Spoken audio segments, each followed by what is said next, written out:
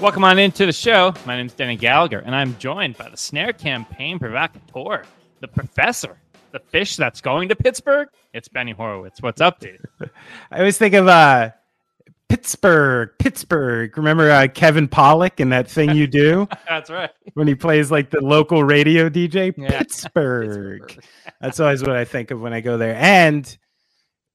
And the film Gung Ho with Michael Keaton, when the Japanese automaker comes to a small, sleepy Pittsburgh town and tries to take over. Pretty good movie. Yeah. So I believe it's The Dark Knight or Concussion. Those aren't the two Pittsburgh films for you? No, it's Dark Knight too. I mean, Hines Ward standing there when the field falls apart is pretty iconic, I would say.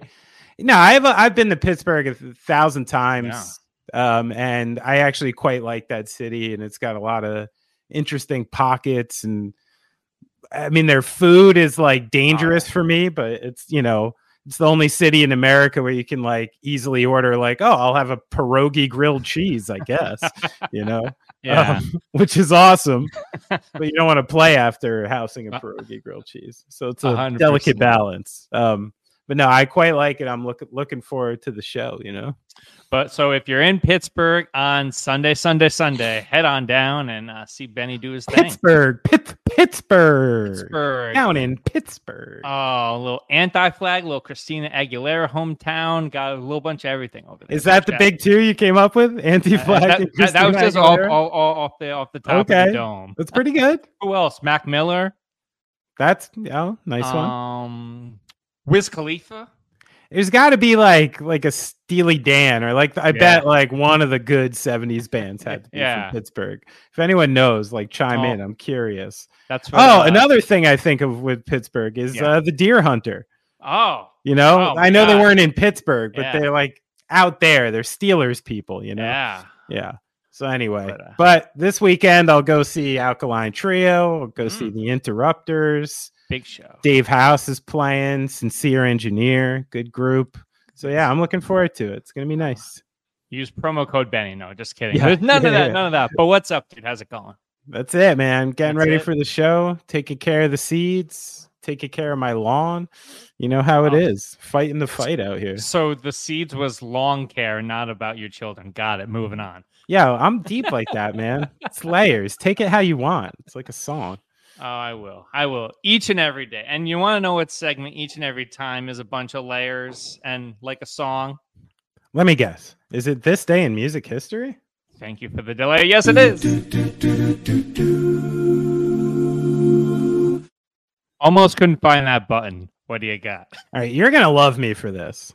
Please, this day in 1973, at a dance party in the Bronx, DJ Kool Herc played a set with instrumental breaks that his friend emceed over, marking what many consider the beginning of hip-hop. Now, the thing I love about this story always, like, it's been well documented, this like how often can you literally like tie the birthplace of a type of music to one party? You know what I mean? Like the one and the people lucky, like there are people who can actually sit there and be like, you know what? I was there. I was dancing apparently when like hip hop was birthed in 1973. And to top it off, the other thing that's cool is like, historically you'd be like DJ Kool Herc is probably some like big local known people. He was 16 years old. His name was Clive Campbell. He was just known as Hercules because he was big, and he was throwing the party to raise money to buy his sister clothes for school. And it was in like the basement of an apartment complex. Like, I just love that kind of thing. And I don't know. It's just a great story that came out of there, and the birthplace of hip hop in one place. What I love about that is I have that as a whole ass topic, and you're just like, let's just roll the dice at the beginning of it. But I thought I was just teeing you up. I thought there's plenty of meat here. You don't want me to get into John Lennon talking about Jesus and the Beatles? You want me to just get right into it today? No funny business. Listen, whatever the listeners want, I'm here for the people. Denny, what do you think? Right. You're the radio producer. That's right. Well, yes. All right, I'm gonna what's it called? Pause on the hip hop. Go with Okay. 19 because we're coming back to it in Let's 2 keep seconds. this day in music history going. That's right. That's All right. On this day in 1966, at a press conference held at the Astor Hotel in Chicago, John Lennon apologized for his remarks that the Beatles were, quote, more popular than Jesus. Lennon told the reporters, I wasn't saying the Beatles are God or better than God or Jesus. I don't think he said it like that. That was just my own interpretation. I said Beatles because it's easy for me to talk about the Beatles. I could have said TV or cinema, motor cars, or anything popular, and I would have gotten away with it. So this day, 1966, soft move from John Lennon. Oh, what? Reeling it back? Soft move? Yeah, soft move. Soft move, right? Yeah. Listen, someone in that group, someone in that camp had to be a capitalist, and John Lennon maybe had some payments. He also probably had like parents, maybe like grandparents or something, who were like super into the church and just kind of like felt bad. He was still a white dude from England. So like turning your back completely on Jesus and the church, like you're probably scoffing your whole local community and your gran and stuff like that. I bet this is a softer landing than you think. Like, I bet this wasn't pressure from the outside, but this was like a Thanksgiving dinner, or not Thanksgiving, rather, like a bank holiday dinner, excuse me, with his gran, where she brought it up and he felt bad and then he reeled it back. I'm going to give John Lennon some credit today. I need to know this in terms of music and stuff like that. I have not seen, I don't think in my lifetime, I don't think I've seen a band do a press conference like they're like the Heatles after like Game 6, like just sitting up there answering questions. At what age or when do you think that stopped happening? Because I need to know the Mason-Dixon line here. It's a good question. But yeah, you're right. That like that 60s thing where the band comes up for the press conference, like, you got to face the music, boys, like, wow. Yeah, it's a different world. I mean, maybe it's just indicative of how much more like, labels and people with power in the business had people by the balls, Yeah. Like you can kind of run your own gamut now. And back then, if you didn't play that game, I think you would have been like culturally black bagged, That's right. So yeah. They rented a whole hotel ballroom for them. Now there's no way that the suits would be like, oh, we're gonna rent out a ballroom for John Lennon to talk to the media. You get 2 questions on a Zoom with Ringo Starr. That's what you get now. That's all you get. That's all the publicists will give you. Well, the publicists have been working overtime for this Hip Hop 50. Benny mentioned it just moments ago, but on this day in 1973, also hip hop was born. The woman that threw the party, Cindy Campbell, a Jersey City resident who was up in the Bronx. She hosted it at 1520 Sedgwick Avenue up in the Bronx. And in classic music industry stuff, the cover for this party, girls paid 25 cents, boys paid 50 because of course. And her, as you said, her brother, who the community knew because he would just like always have his speakers and everything pulled up. And as I say, the rest is history. Just a incredible thing, a back to school jam, as it was labeled, on August 11, 1973, kicked off hip hop and had a ripple effect that we're still feeling to this day. So, Benny, I want to, because this is a very important day, I want to break this down in 3 parts. In 1973, we're coming off the social justice era into the 70s where New York was broke and stuff like that. What do you think something like this meant for the past then? And then kind of as this goes forward into the 90s and this all explodes, what do you think were the instrumental pieces that kind of led to culture, at least modern culture, changing forever? Well, I mean, I guess you got to look, hip hop existed for quite a while before anybody knew what it was, right? So, this was 1973 and we have a good 10 to 12 years before you're seeing like what, LL Cool J, you know, some of the first people who started getting put on TV, Run DMC, who were, you know, getting video coverage and mainstream coverage, and it started moving a different way. I mean, I guess it kind of correlates with MTV, you know, when you actually think back historically, because, you know, for someone like me sitting in my room, like, I didn't really know what hip hop was until I saw, you know, a set of Adidas kick through the wall with Steven Tyler and Aerosmith, you know, like that was, you know, the connection to a lot of people. And then there is the Beastie Boys, who can probably be credited a lot with, again, taking people like us, you know what I mean, and getting us interested in a different cultural art form. And they did it in a way that was very unique to them. And I think, you know, they towed the line well enough that it never looked awful, you know, not to me anyway. So I think that was like the first delineation. And then you have kind of the second delineation, which I think is almost the introduction of the West Coast. You go from NWA to Public Enemy, and then that moves again into like the massive success of like Dr. Dre and Snoop and Tupac and all of that, like, you know, and that coincided with what was going on in the East Coast with, you know, Biggie and Nas and, you know, Wu-Tang Clan and everything that spread from that.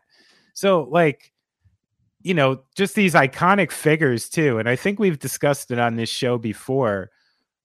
The reason why the most successful musicians who have ever become actors are always hip hop stars, right? And it's because they're characters, you know, they present themselves often as like larger than life characters. And there's like a stage persona and a musical persona that's not exactly the person. And, you know, that plays well when like all of a sudden Tupac's in a movie, Queen Latifah's in a movie. Doesn't play as well if it's like, oh, Brendan Flowers is in a movie, you know, it just doesn't work. So then there was that introduction too. I mean, we literally had the pop culture reckoning where it was not only music, it was also film, you know, and other mediums that started taking a hold there. And then from there, I mean, that's what's funny about it is like hip hop's getting so old as a cultural art form that you have people who never moved out of their decades, you know, so you do see a lot of like 40 and 50-year-old hip hop fans wearing Timberlands and saying that everything new sucks. And then you have like these new hip hop fans, you know, dissing, you know, Eric B on Rakim as if you were dissing like, you know, the Beach Boys or the Beatles in a rock and roll argument. Like, the weird like microcosm pocket kind of shitty arguments about what is the art form, what's true, what's not, is such a narrative now, right? That I think that's when an art form becomes like bigger than itself. It's just part of the thing. And now I think like it's so intertwined with just like pop music at this point that, you know, it's the same as like rock became, where, you know, a pop star can just be performing like basically a stripped down version of a rock song. And a lot of pop stars now are just performing stripped down versions of hip hop songs. So, you know, to me, in that very long winded answer, that's some version of the line that happened. How did I do? Oh, you did great. It seemed thorough. I was in the middle of it. I'm like, thorough. Is this too thorough? I was like, oh my gosh, like, is Benny writing a book? I was like, I'm not even reading. This is just off the dome right now. Oh, it's so funny when it comes to hip hop though, because it's like when the mediums shift, you know, when TV and everything is introduced, we get the Beatles, and this was at the right time that when the internet comes about and people are taking everything off of like LimeWire and stuff becomes free, you kind of get like sample culture and everything like that. So it was the perfect music for the perfect time when, I mean, granted, it had to mature into the internet age, but I also think having it available once the internet matured and everything like that and accessible, the access there was key, because it's always been something And as music grows, it becomes inaccessible, and we're starting to see that now, Mm. though. And it changed forms again with the rise of like different social media. So it's going to be interesting to see in like 10 to 15 years, what's the musical form that comes out of this rise of, you know, people being on like TikTok and Instagram and all that stuff all the time. Like I don't know if it's just like we just live in like mashup culture, if we live in this weird nostalgia era where like, you know, we've talked a lot about the interpolation, if that just comes back and everything. I don't know if you saw this, but like Olivia Rodrigo just put out a song today, and like she sounds like Madonna, like Lower East Side, like punk pop a little bit. And I'm like, what's happening here? Yeah. Like, no, and then even my wife was pointing out the other day, you know, we had like a waitress in a restaurant we were at with my family, and she's like, this girl dresses like exactly how I dressed in the 90s. Like, you know, and there is that cyclical every 20, 30 years, you know, like things come back and they come back around, just like, you know, the 70s got super cool, you know, in the 90s and stuff like that. And like, you know, that's almost like where grunge came from, the fact that people accepted the 70s again. So, you know, there's always that cyclical thing with that, and everything's going to come back. Like, and I think it's already happened in hip hop, which is great. You know, there was like an era of hip hop that was very chorus driven and kind of sample driven, and it was getting poppy. And then there was like another era of like backpack graffiti hip hop. Like here we are again. So it's already gone in waves. And that's kind of the point I was making before about, you know, it being such a massive cultural product now, that like the waves of it have gone through so many different things that it's just like, it's just part of the thing now. It's just part of the whole fabric, you know? I'm here for it. I mean, I've been like on board since I was a kid. I remember convincing my father to buy me the Boys in the Hood soundtrack, even though it had a parental advisory sticker on it. Thank you, Tipper Gore. And, you know that, and like it really was like illuminating to me, because the only stuff I knew at that point, you know, was like pretty mainstream hip hop stuff, and you know, the Beastie Boys like throwing pies at each other and Run DMC jumping through walls, and then you're like, oh shit. And you know, it's interesting, as a grown adult, as a man in his 40s now, who's doing the family, and I, you know, think I have some wisdom about what this whole journey is all about now and what I hope for people and stuff. Just the other day, I'm listening to Mobb Deep Shook Ones Part 2, which is one of my favorite all-time hip-hop songs, and I've listened to it hundreds of times. And this is the first time I'm really like thinking, I'm like, fuck, this is 17-year-old kids telling really fucking sad stories. You know what I mean? Like I'm seeing in a different context now, which is like that messaging, which I once found, I guess, cool, kind of, and maybe romantic when I was younger. Now that I got my wits about me more as an adult, I do see it as more of like, shit, it's almost like a cry for help. It's like this 17-year-old kid telling you like these awful things they got to do just to survive. Yeah. And it's like, fuck, this is heavy if you decide to take it a certain way. And, you know, I think that's, to me, that's like an interesting perspective that's happened with hip hop for me.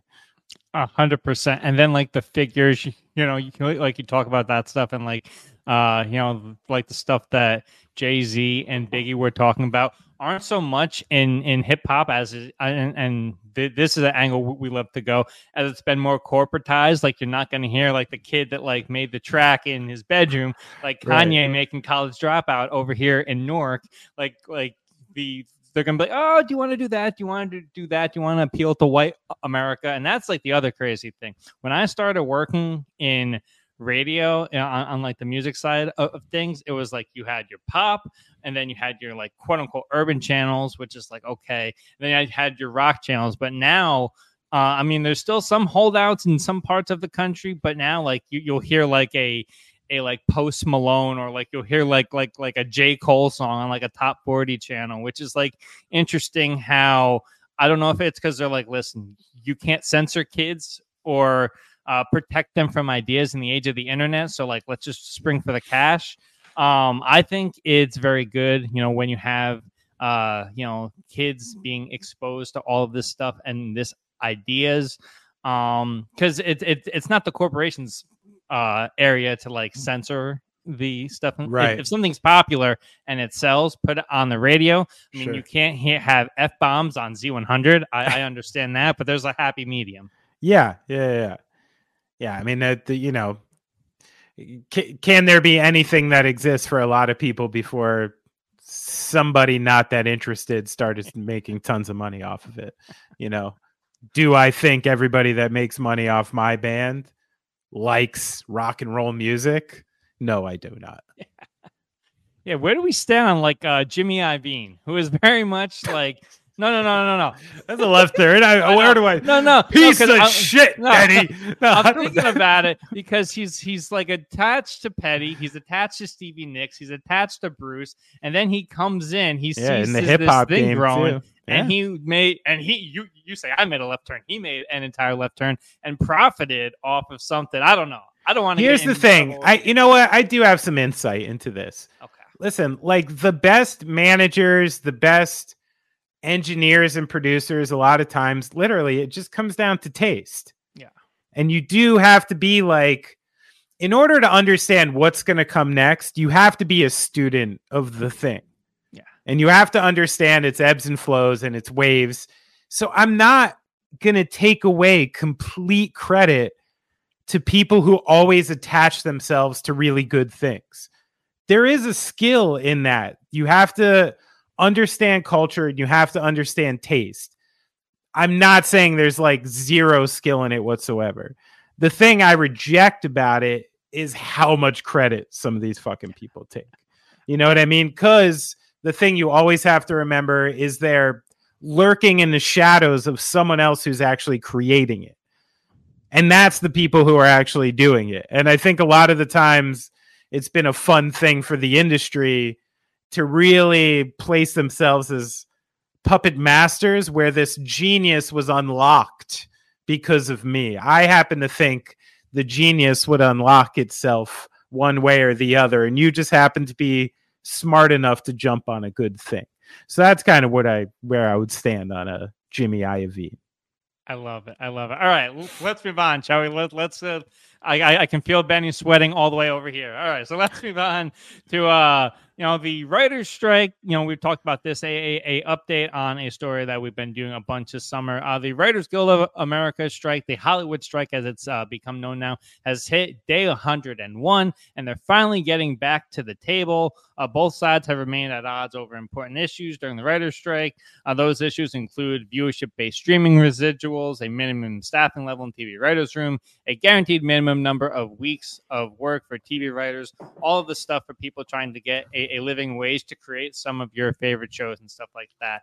As it's been interesting to see the impact of the SAG-AFTRA getting in on this and making and being able to garner the media attention that I think a story like this requires.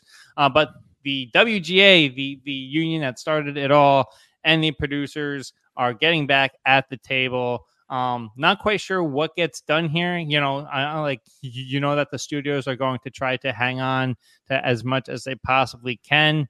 And allegedly haven't talked to each other, which is, you kind of want to be on the same page if you're going to collectively bargain.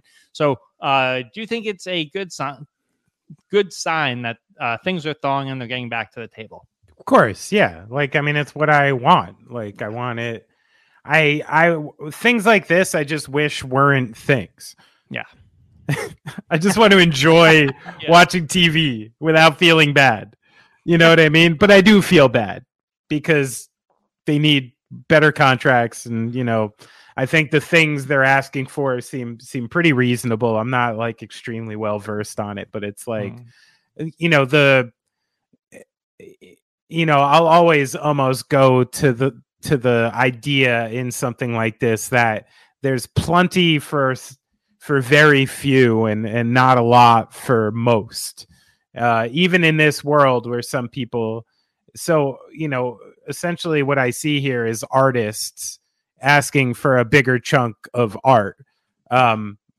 of course, corporatized art, but it is what it is. So I want to see it go to the table and them get what they want and this be over with as soon as possible. So hopefully that's a step towards that.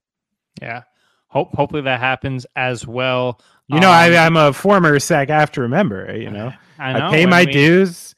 You can't appear on the late night shows without being well, you can appear. You can't get paid from the late night shows unless you pay your SAG-AFTRA dues. So I am a former member, I was expecting when we started this to get black bag, but apparently SAG-AFTRA was like, boy, you're good. You're good.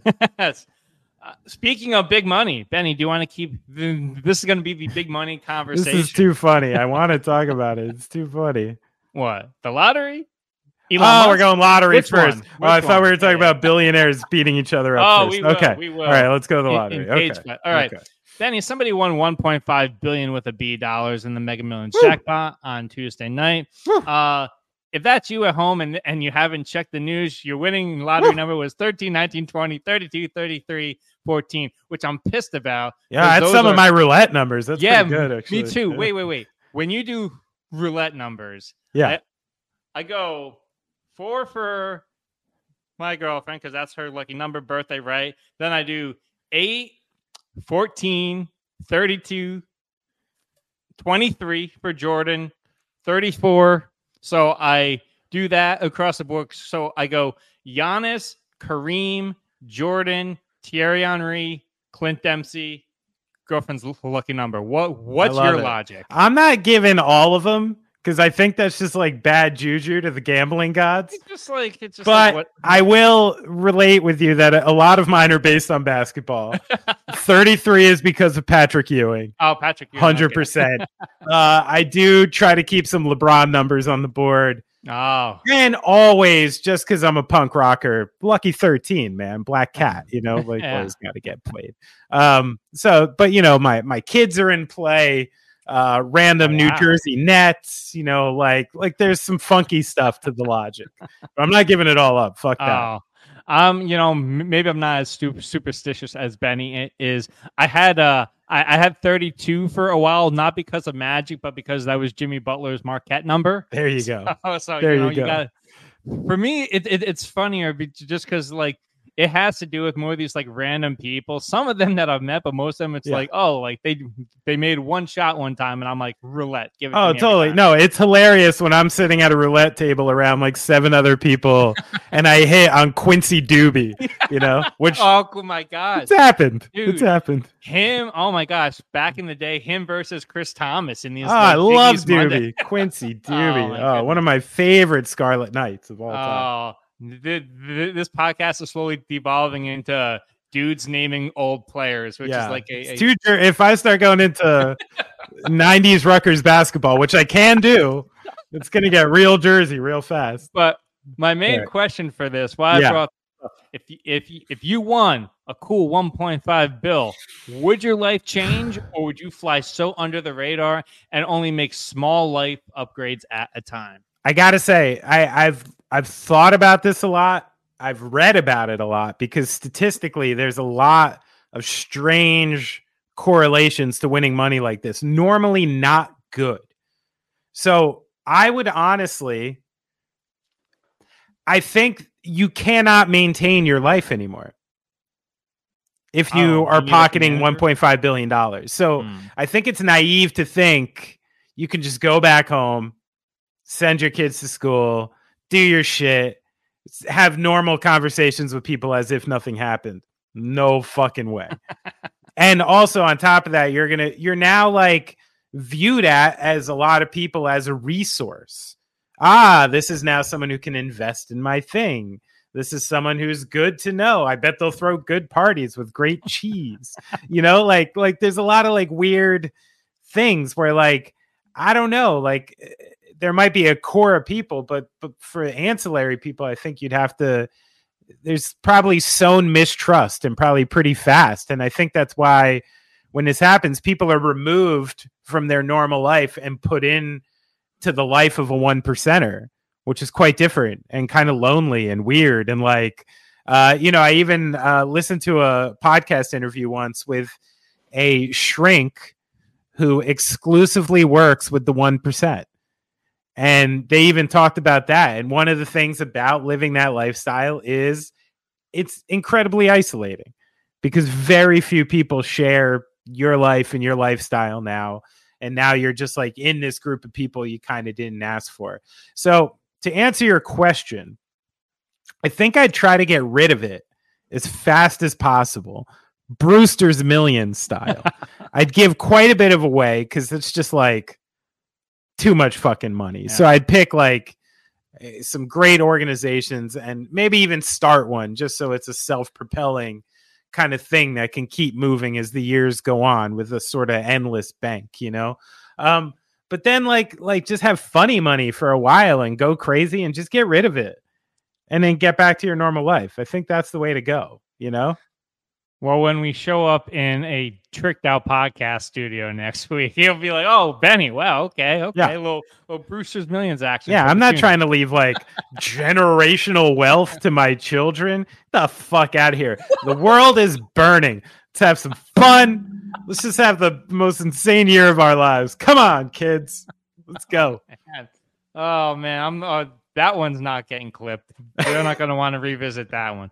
All right. Well, speaking of the world is burning, lack of generational wealth, maybe after this, we got a couple billionaires wanted to duke it out. That's right. Elon Musk and Mark Zuckerberg have not abandoned their talks for a mixed martial arts fight, which is just a mind fuck of a sentence to say.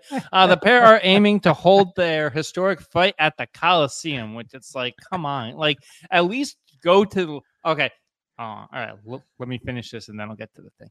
On Friday morning, Musk posted on S that the intention is to hold the fight in, quote, ancient Rome. They've even roped in Dana White to the whole thing as he's trying to secure everything happening. So bunch of rich guys fighting, bunch of burn it to the ground money happening right there.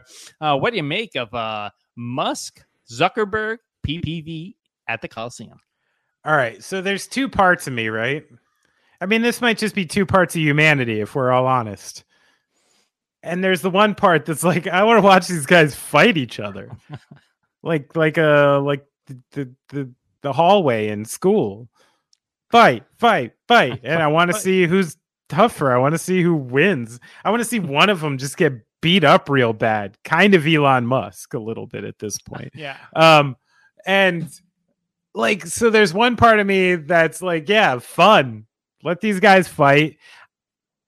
The realistic part of me doesn't think it's going to happen because, like, you know, they have PR teams.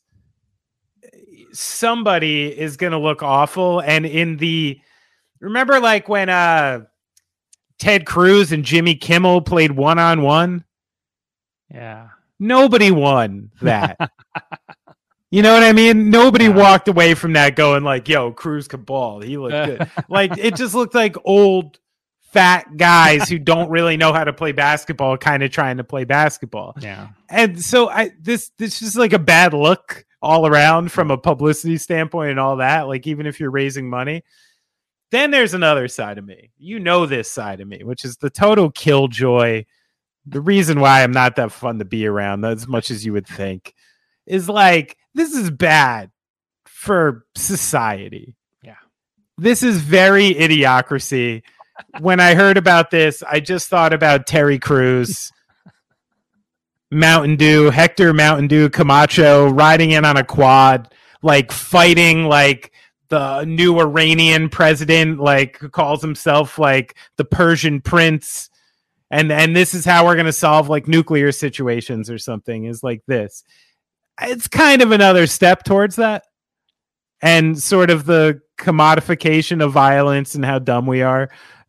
So there's a stupid part of me that really wants to see this.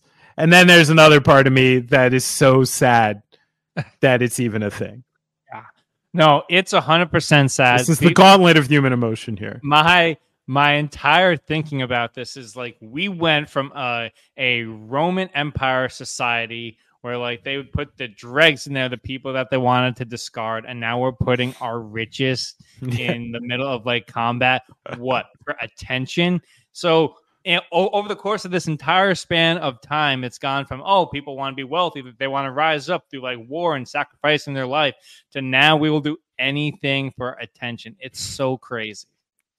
Listen, I mean, the Zuckerberg thing, getting into jiu-jitsu and him showing up to tournaments and stuff, I didn't mind that.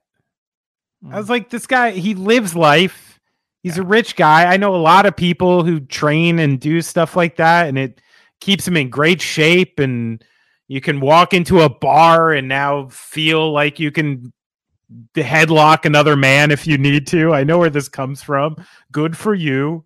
We were supposed to be out hunting bears. Now you have to learn how to headlock someone. I get it. So there was part of that where I'm like, this is just some dude's journey, and it's kind of interesting. And he seems to be humble about it and learning and stuff like that. I'm like, cool, but now this is when this goes too far. Yeah, 100%. Always too far. Well, we've gone too far on that topic.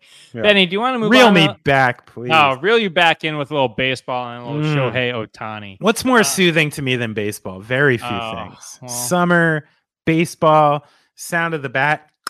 Oh. By the way, no, that's not necessary. Don't do it. All right. Don't do it. I know. All right. Shohei Ohtani left the mound the other night, muttering to himself after his 97th and final pitch ended in the 6th inning on a night where he looked drained physically and mentally. The Angels' two-way superstar fought through fatigue. Ohtani's doing stuff at this point that is historically just crazy. Yet again, each and every week, we have something to bring up when it comes to this guy.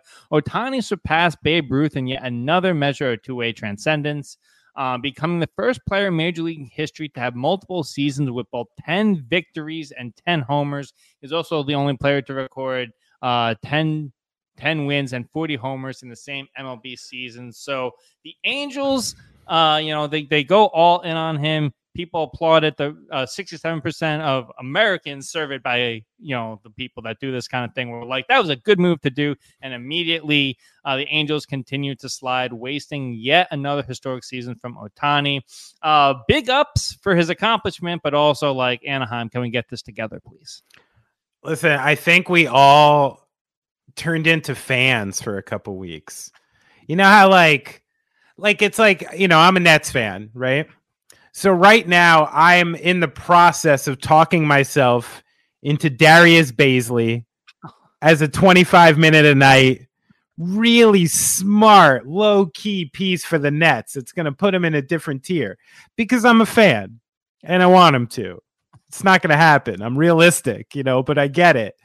I think this happened with the Angels. What we wanted to see as fans, right, is this guy came to this team. This team was like, no, we don't want to let him go. We're going to get extra players. This is awesome. Now we're going to get better and make the playoffs. And now we're going to get to see Ohtani in the playoffs. Great, because that's what everybody wants. So we all sold ourselves on Randall Grichuk, CJ Crone, Lucas Giolito, not a bad player, Ronaldo Lopez. We would like, oh, good. Even with Mike Trout out, Anthony Rendon being a shell of himself for like a half decade now. No, this will do it. They're going to be great now. And then they're like 6 games of this losing streak, and you actually see the lineup, and you're like, oh, right. It's CJ Crone. It's Randall Grichuk. Like, they're okay. They're decent, like MLB baseball players. I'm not saying like these guys are bums, but they're not moving the needle in the, especially in this race with like the Mariners fucking coasting and all these other great teams. You're trying to get through the Mariners, the Astros, the Rangers, like these fantastic teams too. So I think that's what happened. And now it's like, now I can't help but go like peek my eye at the Nationals and be like, oh, why do they have 50 wins right now? They're not that bad. And a big part of that is 22-year-old CJ Abrams coming up at short, like 24-year-old Mackenzie Gore starting to have some really nice starts. Like that package they got back for Juan Soto is starting.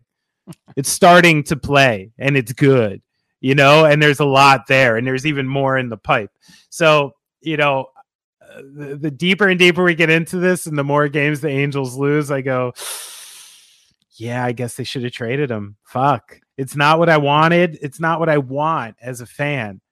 But if I'm running an office and you take your heart out of it, and you start just using your brain, yeah, they probably should have traded him.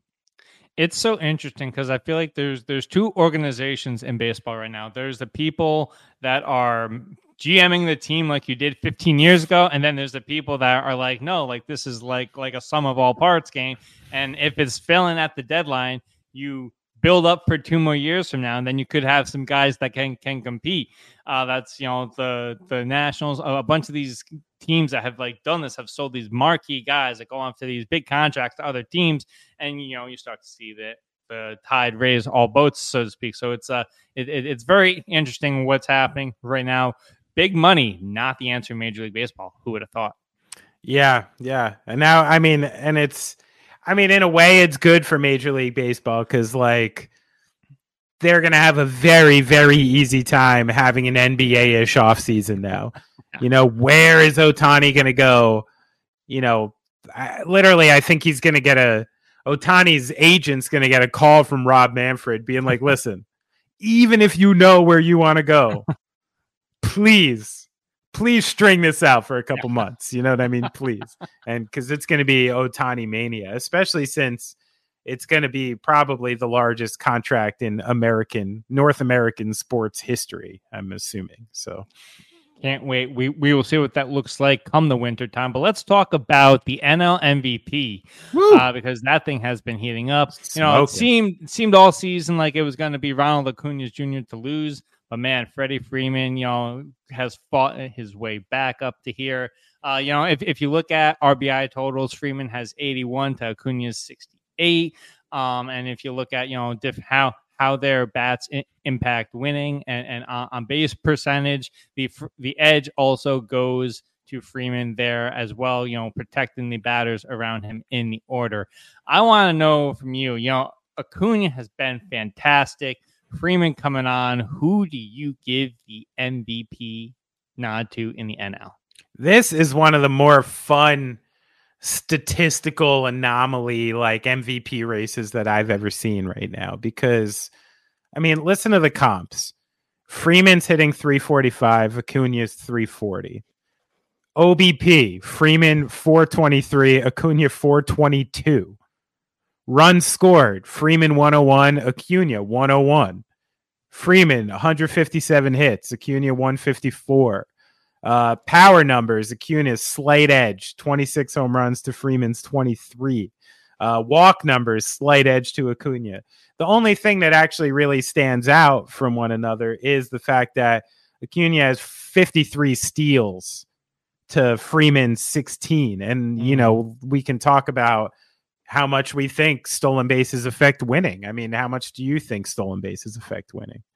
Yeah, I think that they're a pretty significant part of the equation. Especially in like they changed the entire rule for the pickoff because it makes for a better TV product, and also guys, what's the one baseball play we've talked about on this podcast all year, and it was Elliot De La Cruz stealing home. That's right. Yeah, impacts winning. So, you have that, like the normal things you would look for to kind of, move the hands of justice here would be like, oh, okay, like this guy's on a winning team, this guy's not, something like that. They're both first in their division by a wide margin. They're both in stacked lineups, so you can't use that, to anyone's credit or discredit, like they're doing this on their own.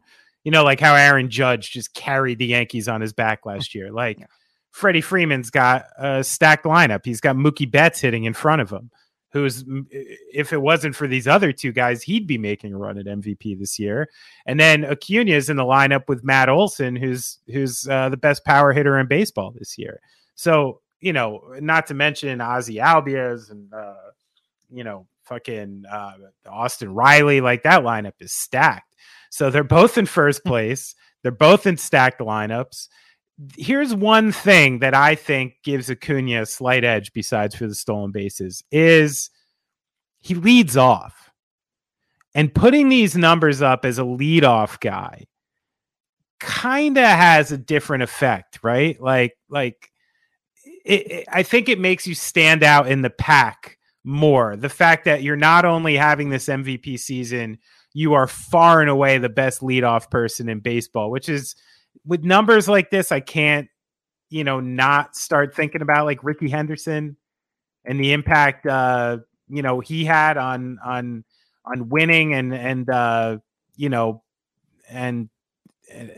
everything in that. And then there's the other thing, which is Freddie Freeman's already won an MVP.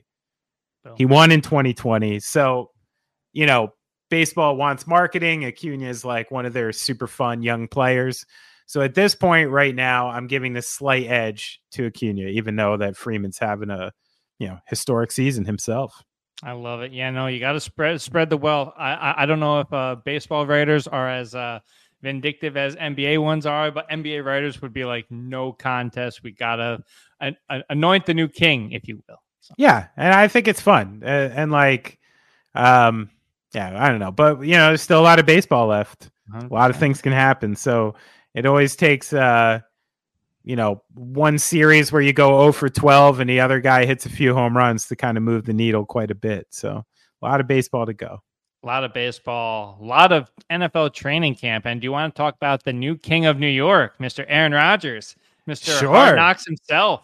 Mr. Hard Knocks. I love how the Jets were like, please, we don't want to do it.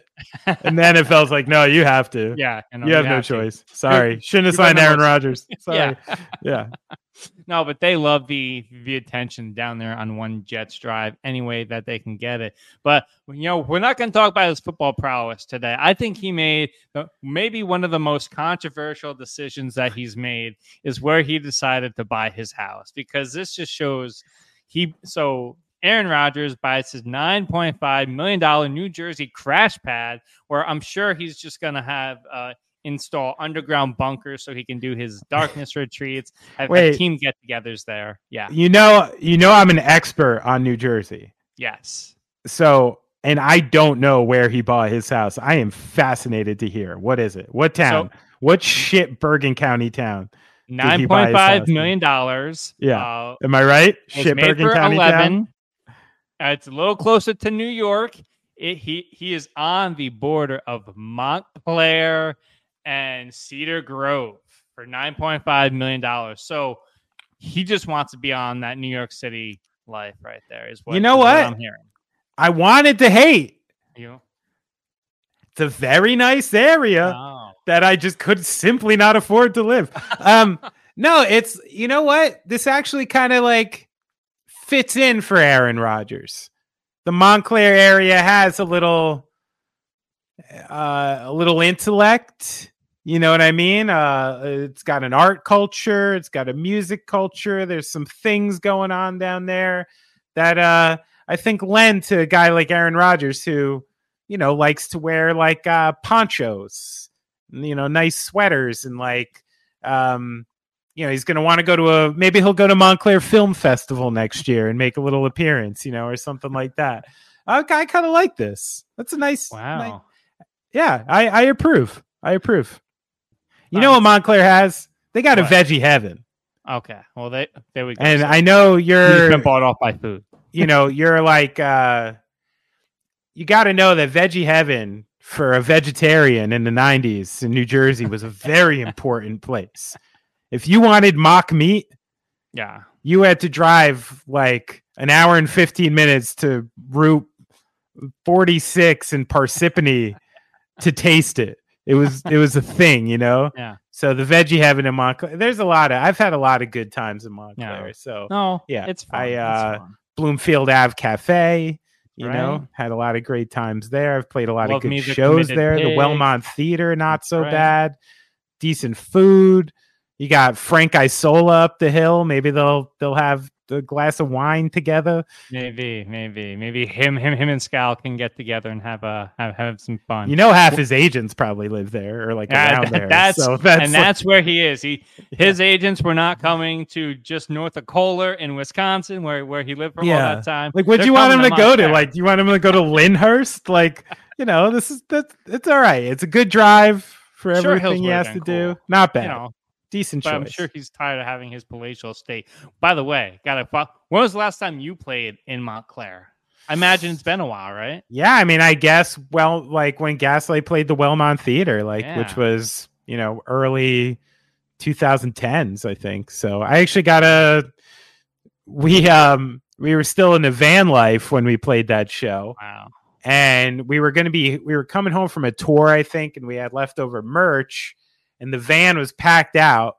So I had to pack my personal car with boxes and boxes of Gaslight merch, got pulled over and got written a ticket on the way out of town.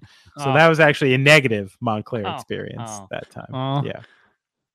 I love it. All right. Well, one last story today. It's not Montclair. It's not New Jersey related. We just got to get in our bag for 2 seconds. We talked about Quincy Doobie and Montclair today. I think we're good on the Jersey. New Jersey front. Yeah. But actually, you got two more quick ones, and we'll do a fielder's choice for you. Benny, do you want to talk conference realignment or Giannis still being plagued by his injury? I think conference realignment is probably a little more apropos. Sounds good. Yeah. Well, I don't know if you've been following this stuff, but this conference realignment stuff is absolutely crazy. We're not going to run through everything because it's a what's that 3-card Monte where that they play at the where with teams entering conferences, leaving conference, going this way, going that way, doing all of the things. Essentially, the Pac-12 is on the edge of ruin. They only have 4 teams left. The Big 12, as compared to what we talked about last year, is back from the dead and seems to be a player. The Big 10 and the SEC seem to be the 2 big juggernauts when it comes to teams in it and everything like that. You've got Big 10 country now stretches from Rutgers all the way out to Westwood, which is unbelievable to me. These poor field hockey players. That's right. And gymnastics, fencing, all that stuff. Yeah, that shit sucks. But that actually brings me to my question when it comes to this. Do you think that these big time football schools that have made this like $1 billion plus business need to just make their football teams, these private entities, out of the NCAA jurisdiction and just give people the true version of semi-professional football on Saturdays that they so desperately crave? Probably not, because I got to assume a lot of these sub programs in sport, does the Alabama, volleyball team, do they basically, do they get to reap the benefits of Alabama football being what it is and the merch and the things like that? Yeah, probably. They probably get better accommodations, better facilities, better everything for all the other student athletes as a result. So as much as I hate to ever invoke trickle-down economics as something that works, because this is a tool of power I try not to utilize. But in this case, are they better off? No, probably not. And that's one of the reasons I think that you can't pull it and make it separate, even though it seems obvious. Here's one of my big questions. When is the Big 10 going to grow a sack and stop with the 10? Oh, wow. Branding. We're up to what? We're 18? 20 almost. 20. Yeah. So that's just foolishness at this point. I know you named it the B10 network and stuff like that, and you got some branding going on, but you got to go SEC style and just come up with a different name that makes a little more sense, because it's fucking stupid. It's been stupid for a while. I'm a little upset to see the Pac-12 like this. I grew up with particularly UCLA basketball being such a huge thing, USC football. You have the Stanford stuff and all the the band running onto the field and all this fun historical stuff. So I do think whenever something like this changes, just like when the Big East got fucked, there's a whole history and a time of rivalry and cool things that just kind of gets disposed of, which is kind of a bummer. You know what I mean? And I've been through this as someone who was just a massive Big East fan. And you can still be. It's a choice. Yeah, but I was here for Georgetown Rutgers. I wanted it twice a year, this is my thing. And I don't get it anymore, I mean, that's a choice. Seton Hall Rutgers not being a conference battle is Again, ridiculous to me. A big choice on your part. Ridiculous. You could have it. Just don't play football. Don't play football. Yeah, just hard. Yeah. So that's what I think. I mean, it is what it is. It's going to keep happening. This realignment stuff's been happening from the day I started getting into college sports. But I do think there's a lot of conversation on the end game here, and what exactly we're doing, especially since essentially, I think the Pac-12 disbanded because they couldn't get an appropriate TV contract, and that's it. So. Where are we at if that's really the impetus? I'm not sure. Yeah, and it's very interesting to see what those remaining 4 schools could do. There's been rough talks with the ACC, which would be interesting. Adding it's so funny when Florida State was talked about adding your Stanfords and Cals and stuff like that and flying all the way out there.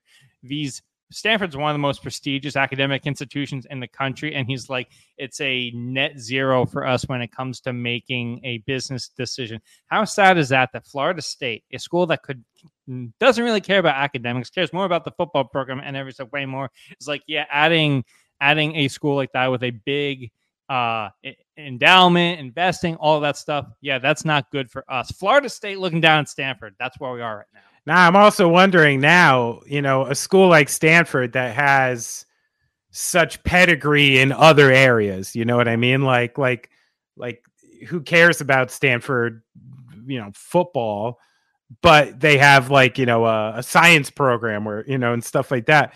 Does Stanford go the way of Notre Dame?